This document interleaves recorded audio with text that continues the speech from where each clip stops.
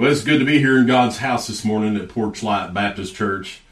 Glad to have those that are here and those that are watching online. And you pray for us this morning as we continue through our sermon series, Rooting Through Romans. We're going to be in part number 46 today. And we're in Romans chapter 14. And Lord willing, we're going to look at the first 6 verses today and see what the Lord has to say about doubtful disputations. We're going to be looking at a few things here about things that maybe church members might dispute about. And also, we're going to look deeply into the Sabbath day and why we worship on Sunday. And so those two things we're going to be speaking of this morning as we go through this text. Romans chapter 14, starting with verse 1. And here the Bible says, "Him that is weak in the faith receive ye, but not to doubtful disputations. For one believeth that he may eat all things. Another who is weak eateth herbs. Let not him that eateth despise him that eateth not, and let not him which eateth not judge him that eateth. For God has received him. Who art thou that judgest another man's servant? To his own master he standeth or falleth. Yea, he shall be holden up, for God is able to make him stand. One man esteemeth one day above another, another esteemeth every day alike. Let every man be fully persuaded in his own mind. He that regardeth the day regardeth it unto the Lord, and he that regardeth not the day to the Lord, he doth not regard it. He that eateth, eateth to the Lord, for he giveth God thanks, and he that eateth not to the Lord, he eateth not, and giveth God thanks." Heavenly Father, we thank you for the reading of your word this morning. We need your help today, Lord, more than ever, to be able to expound upon this text. And Lord, to glorify you in your holy name. Keep us out of the way. May you be seen. In Jesus' name we pray. Amen. Well, here in chapter 14, we continue with Paul speaking about our actions toward other people. More specifically, our actions toward fellow church members. And that is who he's speaking of here when he talks about those in the faith. Only those in the faith would be considered a church member, someone that's saved. So he's not speaking about unsaved people here and saved. He's speaking of all saved people, those in the faith. But we do see there's a difference between the two different those of faith he's speaking of. First, we have probably the Jews that used to be Jews that now were Christians, but yet had not been able to accept their new freedom that is in Christ. And so they were still clinging to their old ways, their observance of the holy days and holidays and feasts, and abstaining from the different meats and things like that, still holding on to Judaism, yet they are a Christian. They're in the faith. But here he's speaking of those that are weak in the faith. Now, that doesn't mean they have a weak faith in God, that, not enough, hardly to even save them. That's not what it means. It means that they've not quite found like I was saying, the freedom that we find in Christ. And so they're really little babes on the milk, as Paul refers to them in other places in the Bible. And so there's that group of people who would be considered weak in the faith because they've not yet found their freedom in Christ and they're still clinging to their old ways. And then there's the Gentiles who used to practice idolatry, maybe offering up sacrifices and things with animals.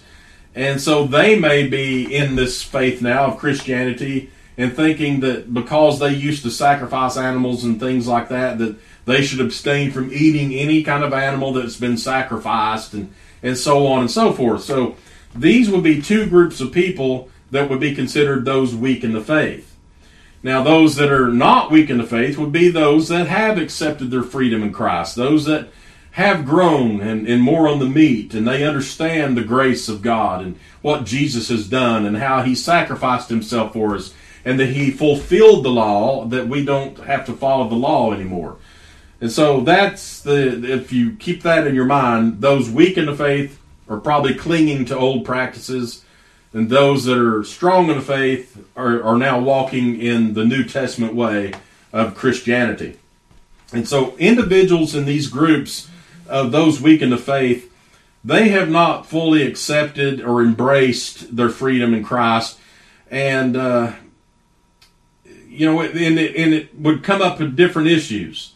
For example, there was issues in which foods they could eat or couldn't eat, what they're supposed to wear, the dress that they wear, which days they would observe as holy days, or as we call them today, holidays.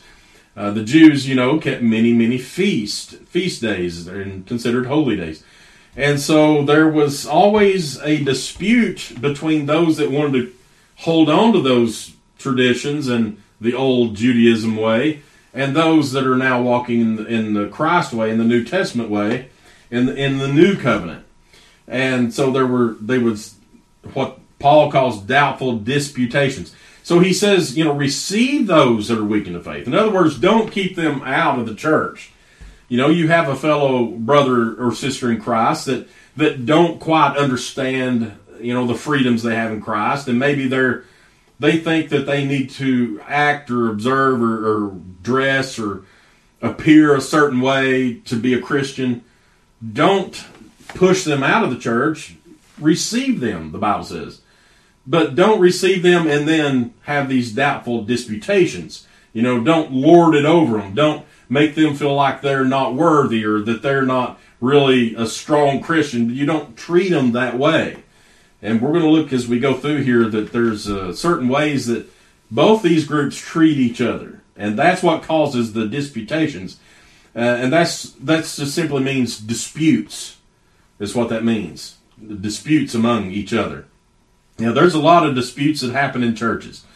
Well, I've been in churches all my life. I'm 54 years old, 55 years old. I'm sorry. I saw today somebody, I believe it was Brother Tom Hatley over at in Maryville, his church, and he was talking about senior day, and he said 55 and over, and I thought, my goodness, am I really a senior? I always thought those were old people. I see some of my classmates from when I graduated, and they look old. And I think, good night, there's no way I look like that. But anyway, these disputes that would happen among these people, this was causing problems in the church. And so Paul had to address this. And verse 2, he says, "For one believeth that he may eat all things. Another who is weak eateth herbs. Let not him that eateth despise him that eateth not, and let not him which eateth not judge him that eateth, for God has received him." So he starts listing off some of these things, and one of them in particular is about eating. Now, the Jews have strict dietary laws. And naturally, if they've been that way all their life, you take somebody that's, like I was saying, I've been in church all this time. I got off that subject, didn't I? I started talking about some disputes in church. Over 55 years of being in Baptist churches, I have seen a lot of disputes. I've been having to stuck right in the middle of some of them. The last one we were in was several years ago, and I said right then, I will never, ever be involved in anything like that again.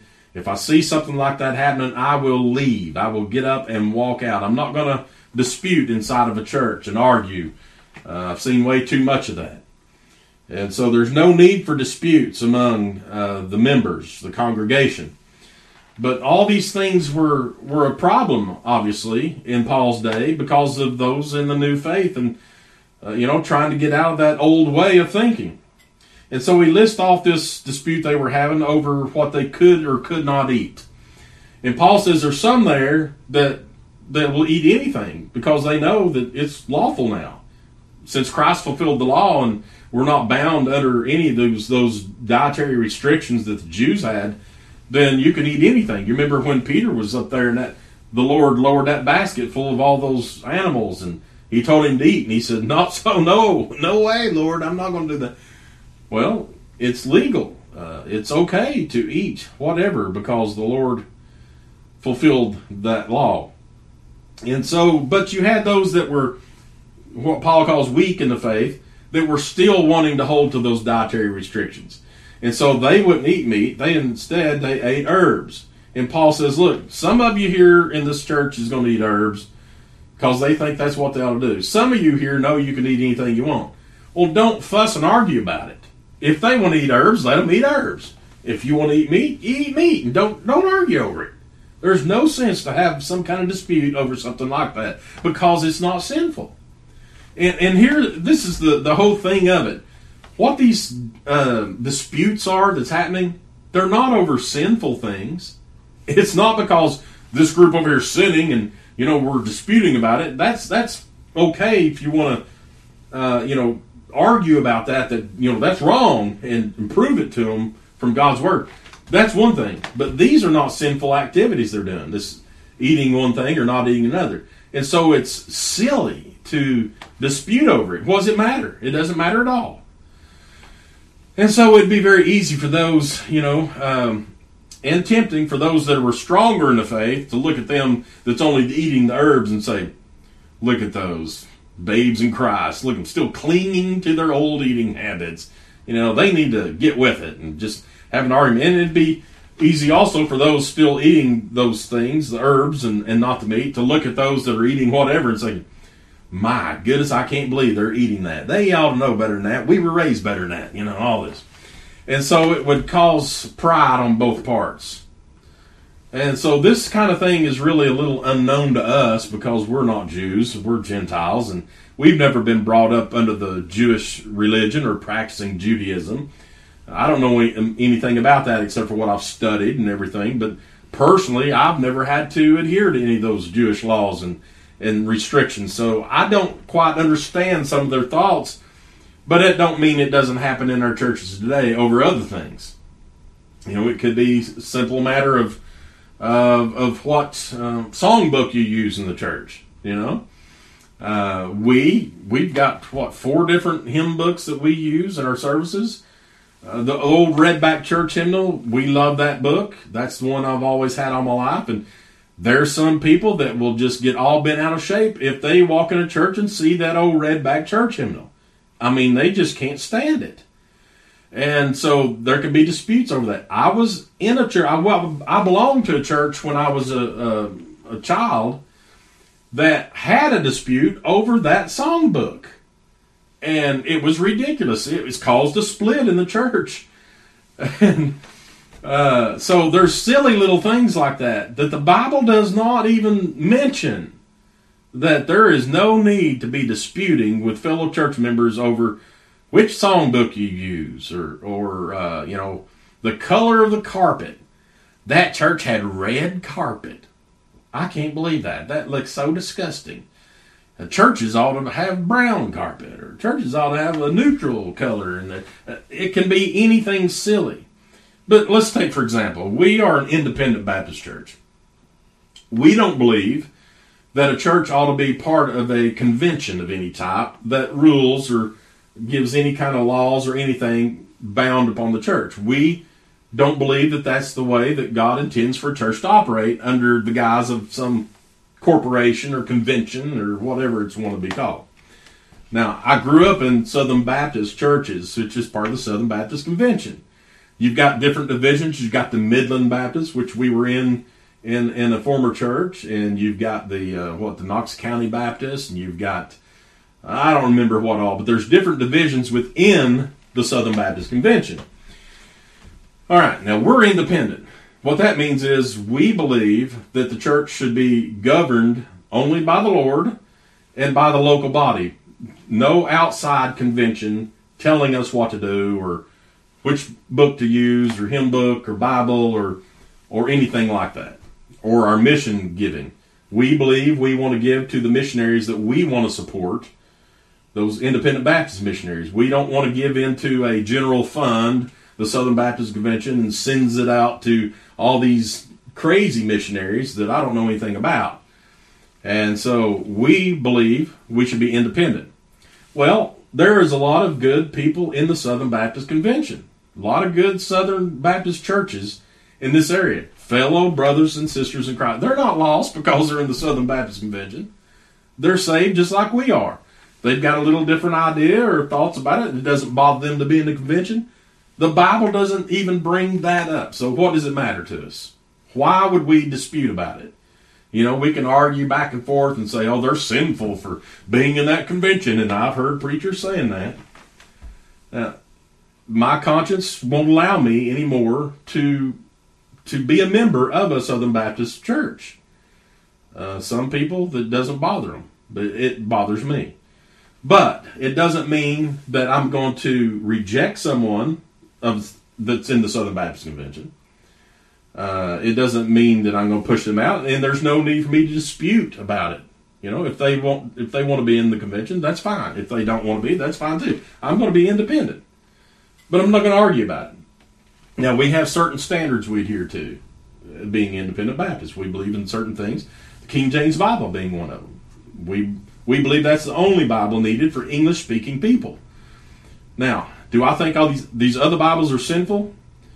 I don't know about sinful. I believe they're filled with error, and I don't believe that you should use them because you can be misled. There's things left out. Some of them are pushing agendas. So I do believe that hinges upon being sinful. However, I'm not going to fuss and fight with somebody if they came into this church and they're using a different version of the Bible. I will tell them we believe in the King James Version only, and that's the only Bible we're going to use, the only one I'll be preaching from and teaching from, and we would not allow that person to read Bible verses out loud from a different version or anything like that. We would not allow that to happen. But I'm not going to fuss and fight and argue and all this stuff. There's other things, we believe that there should be certain standards. But we're not going to force somebody to look like us and dress like us and cut our hair the same way and all that. So these little arguments that go back and forth, really what they turn into is preferences.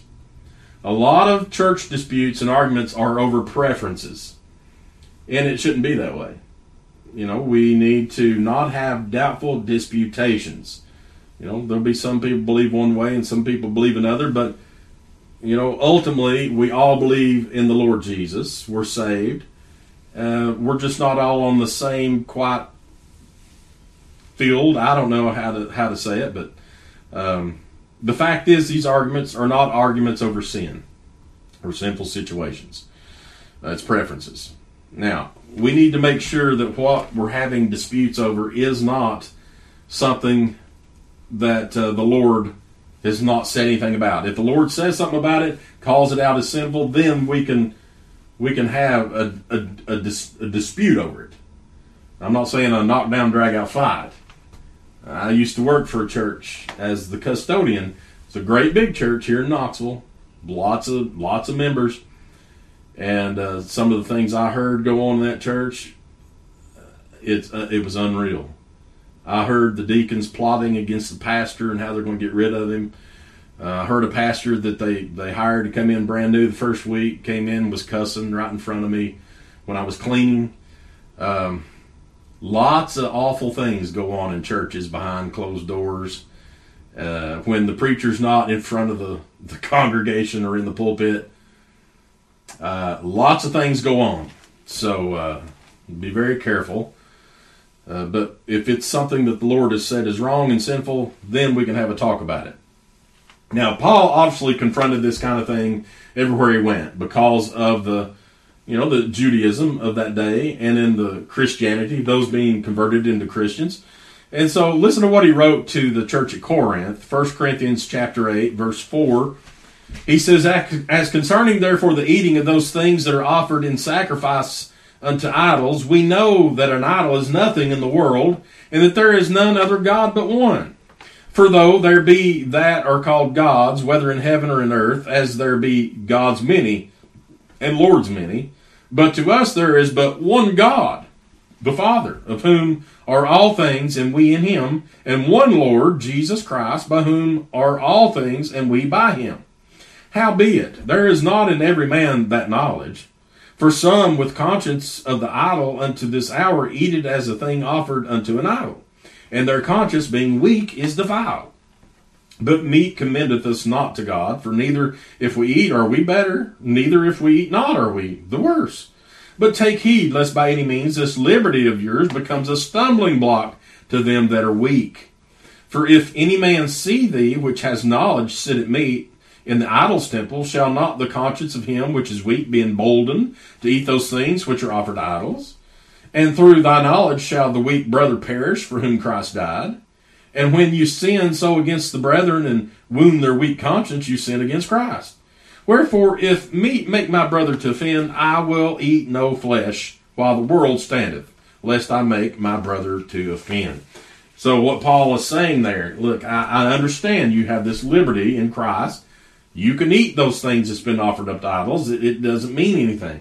Doesn't make you a better Christian, doesn't make you a worse Christian, either way. But if there is a fellow brother or sister in Christ that this offends, and it's causing to be a stumbling block to them, then by all means, don't do it in front of them. Don't gloat about it. Don't come up and brag about your eating meat that was idols because you've got liberty in Christ.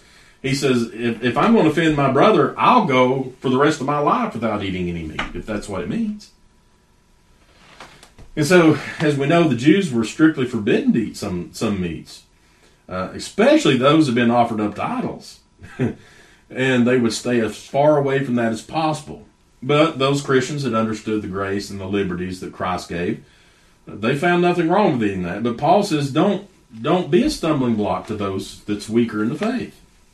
Now, the fact is, with the sacrifice of Christ on the cross, he fulfilled all the laws, all the Jewish customs and laws and everything that was in place, and did away with this having to abstain from different meats and things considered unclean or forbidden in Judaism. Jesus said this, in fact, in Matthew 5:17. He said, "Think not that I am come to destroy the law or the prophets. I'm not come to destroy, but to fulfill." And so when he hung on that cross at Calvary and sacrificed himself, he became the final sacrifice for all sin, for all ages, past, present, and future. And so there's no more keeping those laws that those Jews used to have to keep. Jesus says he fulfilled all of the law. And so it was very difficult for those that lived under Judaism to break the hold that it had over them. All right, let's go back to our text in Romans 14. Look at verse 4. And Paul asked this question. He said, "Who art thou that judgest another man's servant? To his own master he standeth or falleth. Yea, he shall be holden up, for God is able to make him stand." So Paul just gives this blunt question here. Who do you think you are? Who gave you the right to judge your brother over what he eats or what he don't eat? Or what day he observes or doesn't observe? And so he says, look, he doesn't belong to you. He belongs to his master, who is God. God's the master over those that are saved. God will be the one that will pass judgment on them if there's going to be any judgment passed. And so it's not your place to do that. Boy, what a big kick in the pants that was for some people. It says, "To his own master he standeth or falleth. Yea, he shall be holden up, for God is able to make him stand." A Christian is a servant to God, not man. And so God is the master, and he alone has the right to sit in judgment of us. And therefore, if someone is in the wrong, God will correct them. It's not your place. All right, verse 5. "One man esteemeth one day above another, another esteemeth every day alike. Let every man be fully persuaded in his own mind.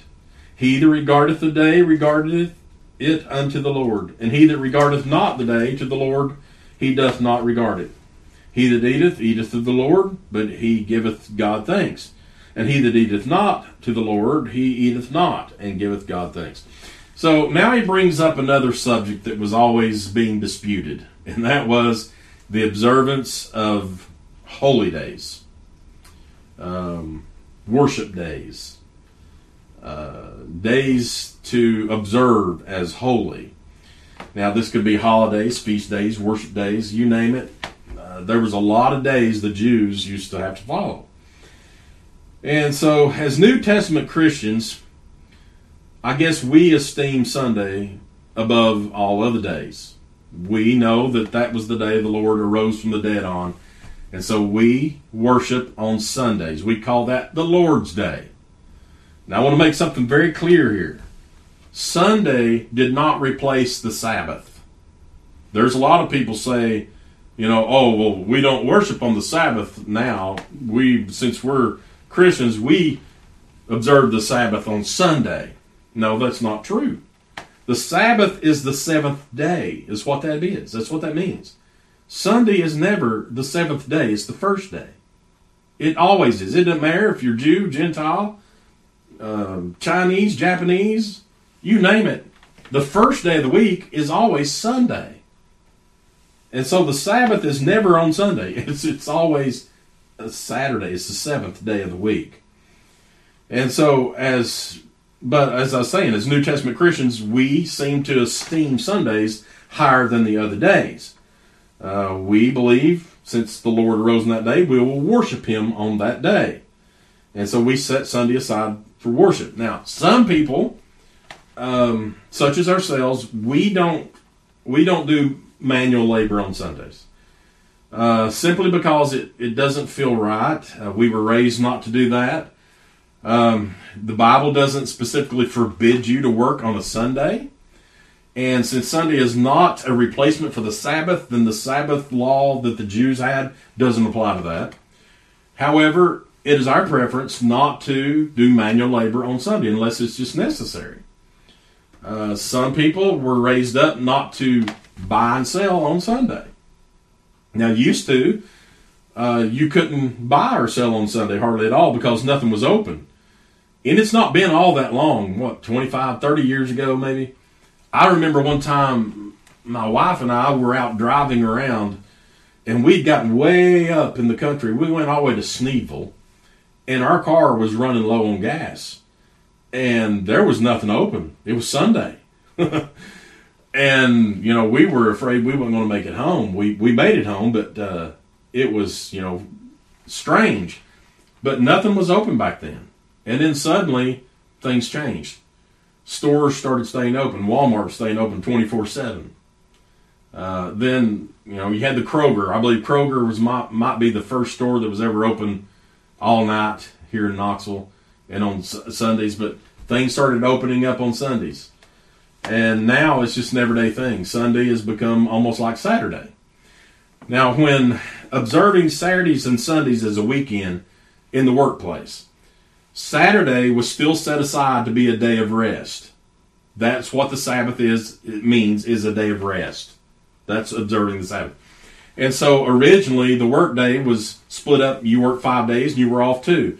The Saturday was for a day of rest, is what that was. And you go and do whatever, leisure activities and all that. And then Sundays we would worship because it was Lord's Day. And so that's how it originally began for the workplace. But nowadays, every day is almost the same to most people.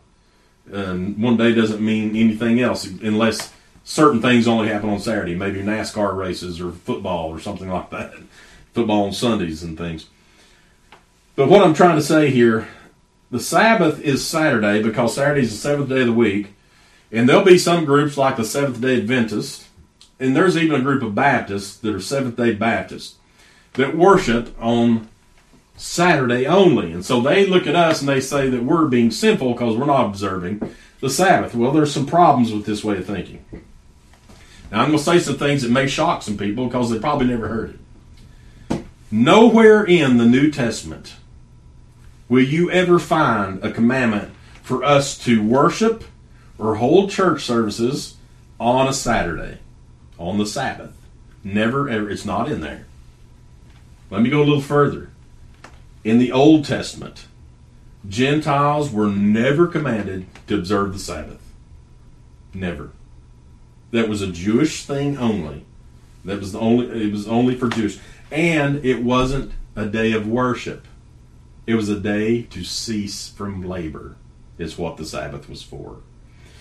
And so, in the Old Testament, no commandment to worship or observe the Sabbath in a congregational setting.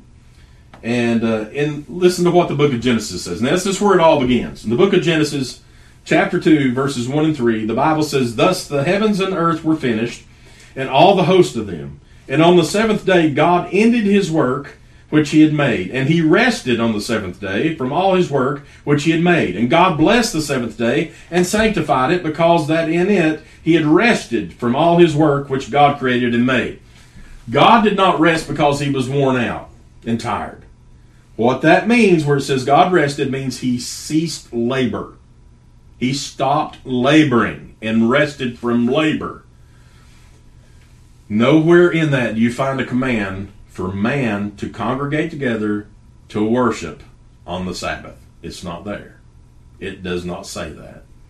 We are only told God rested on the seventh day, blessed it, and sanctified it.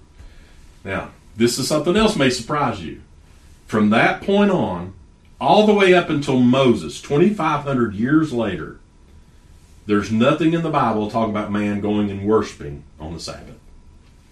It doesn't even talk about Abraham, Isaac, Jacob, Joseph. It doesn't talk about them going and doing any kind of worship on the Sabbath. It's not there.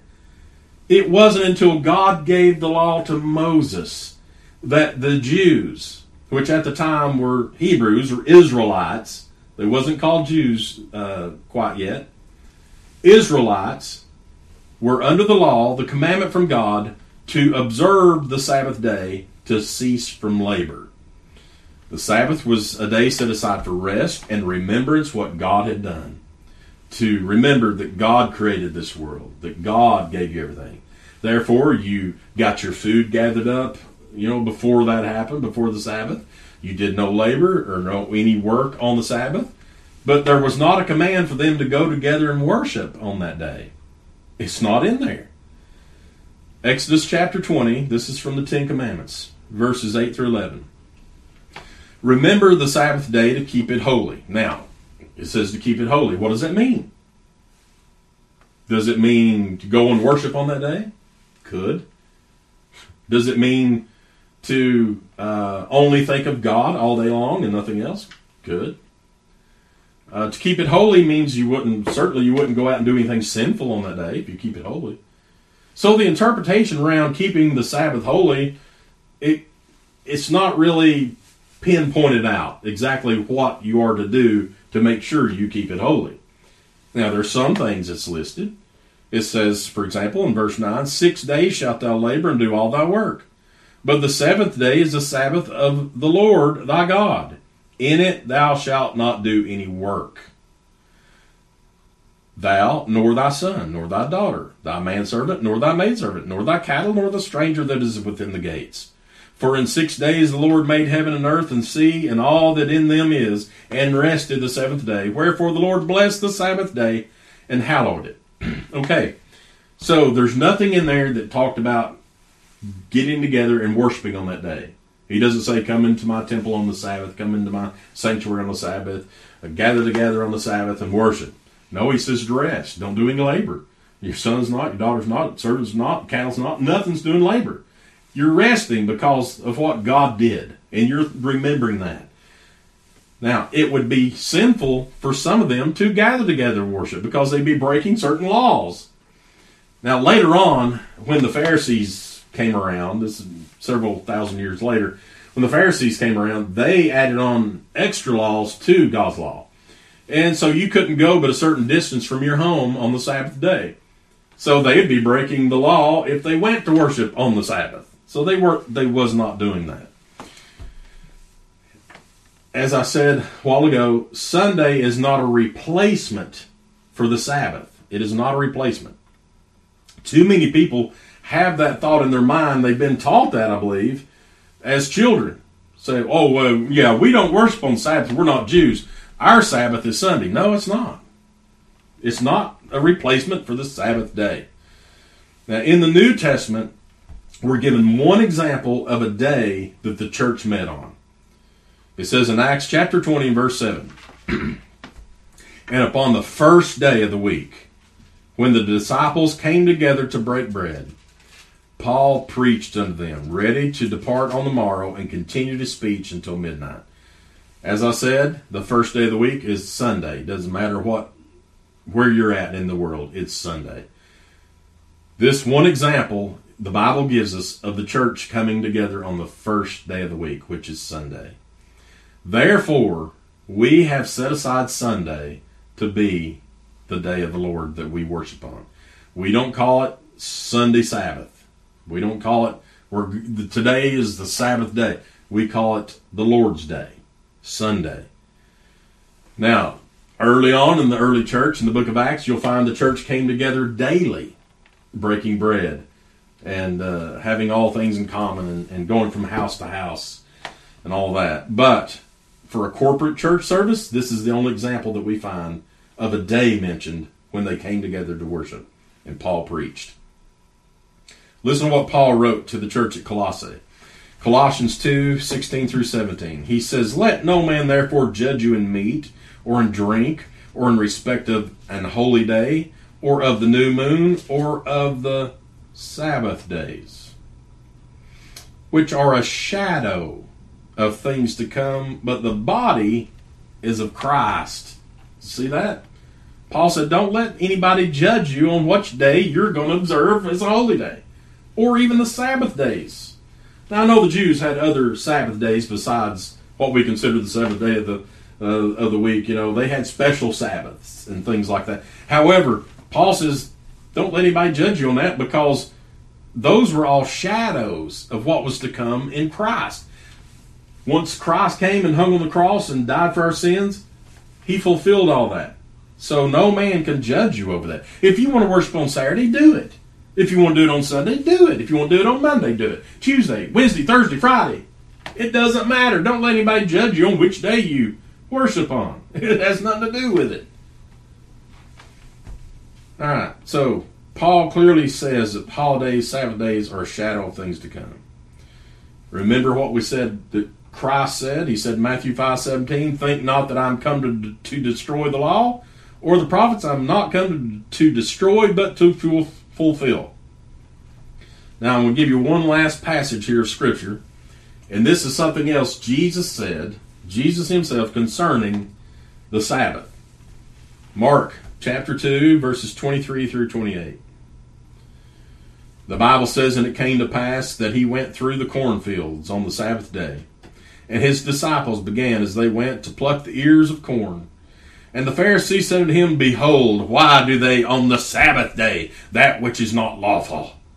And he said unto them, Have you never read what David did, when he had need and was hungered, he and they that were with him? How he went into the house of God in the days of Abiathar the high priest, and did eat of the showbread, which is not lawful to eat, but for the priest, and gave also to them which were with him. And he said unto them, The Sabbath was made for man, and not man for the Sabbath. Therefore the Son of Man is the Lord also of the Sabbath." Wow.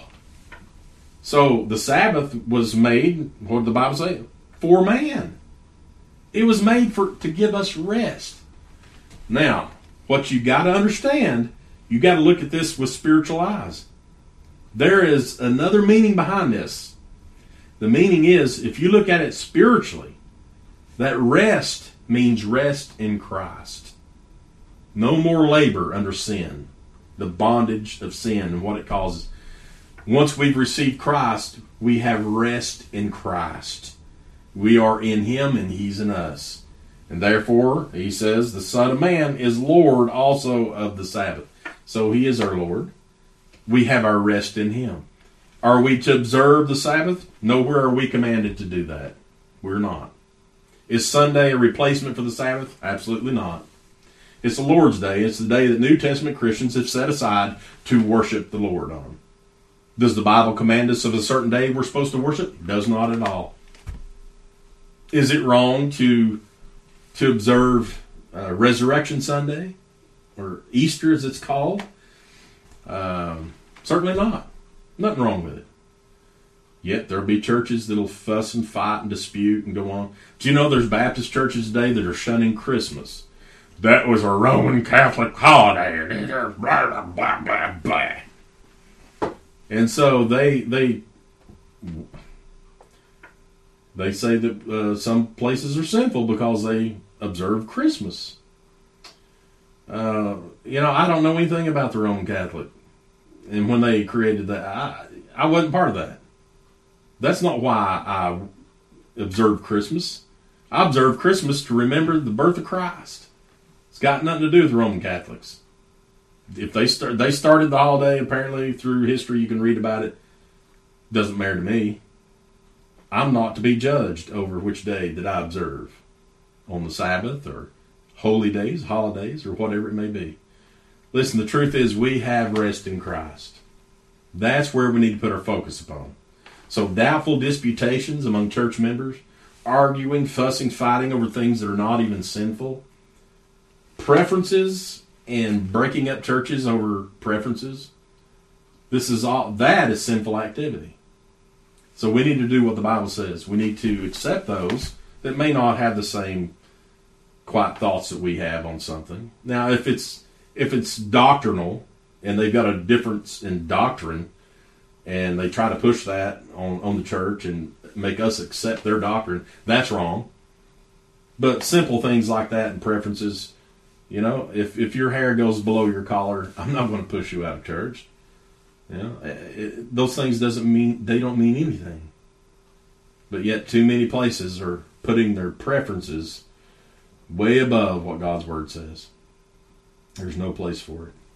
All right, well, let's go to the Lord in prayer. Heavenly Father, God, we come to you today thanking you for the message. Thank you for giving us the truths of your Word, Lord. I pray that no matter where we are today, whoever may be listening to this right now, God, we'll realize that everything is in you.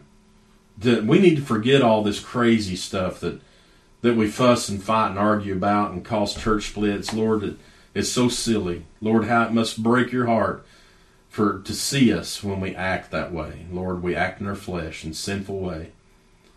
Lord, keep us on the right path. Lord, I'm praying for those today that are not saved. Lord, they may listen to this message and not quite understand what we're talking about here. Lord, we pray that you convict their heart and show them that you're their Savior too. You can bring them rest as well. Lord, help us to be able to reach them. Thank you for our church.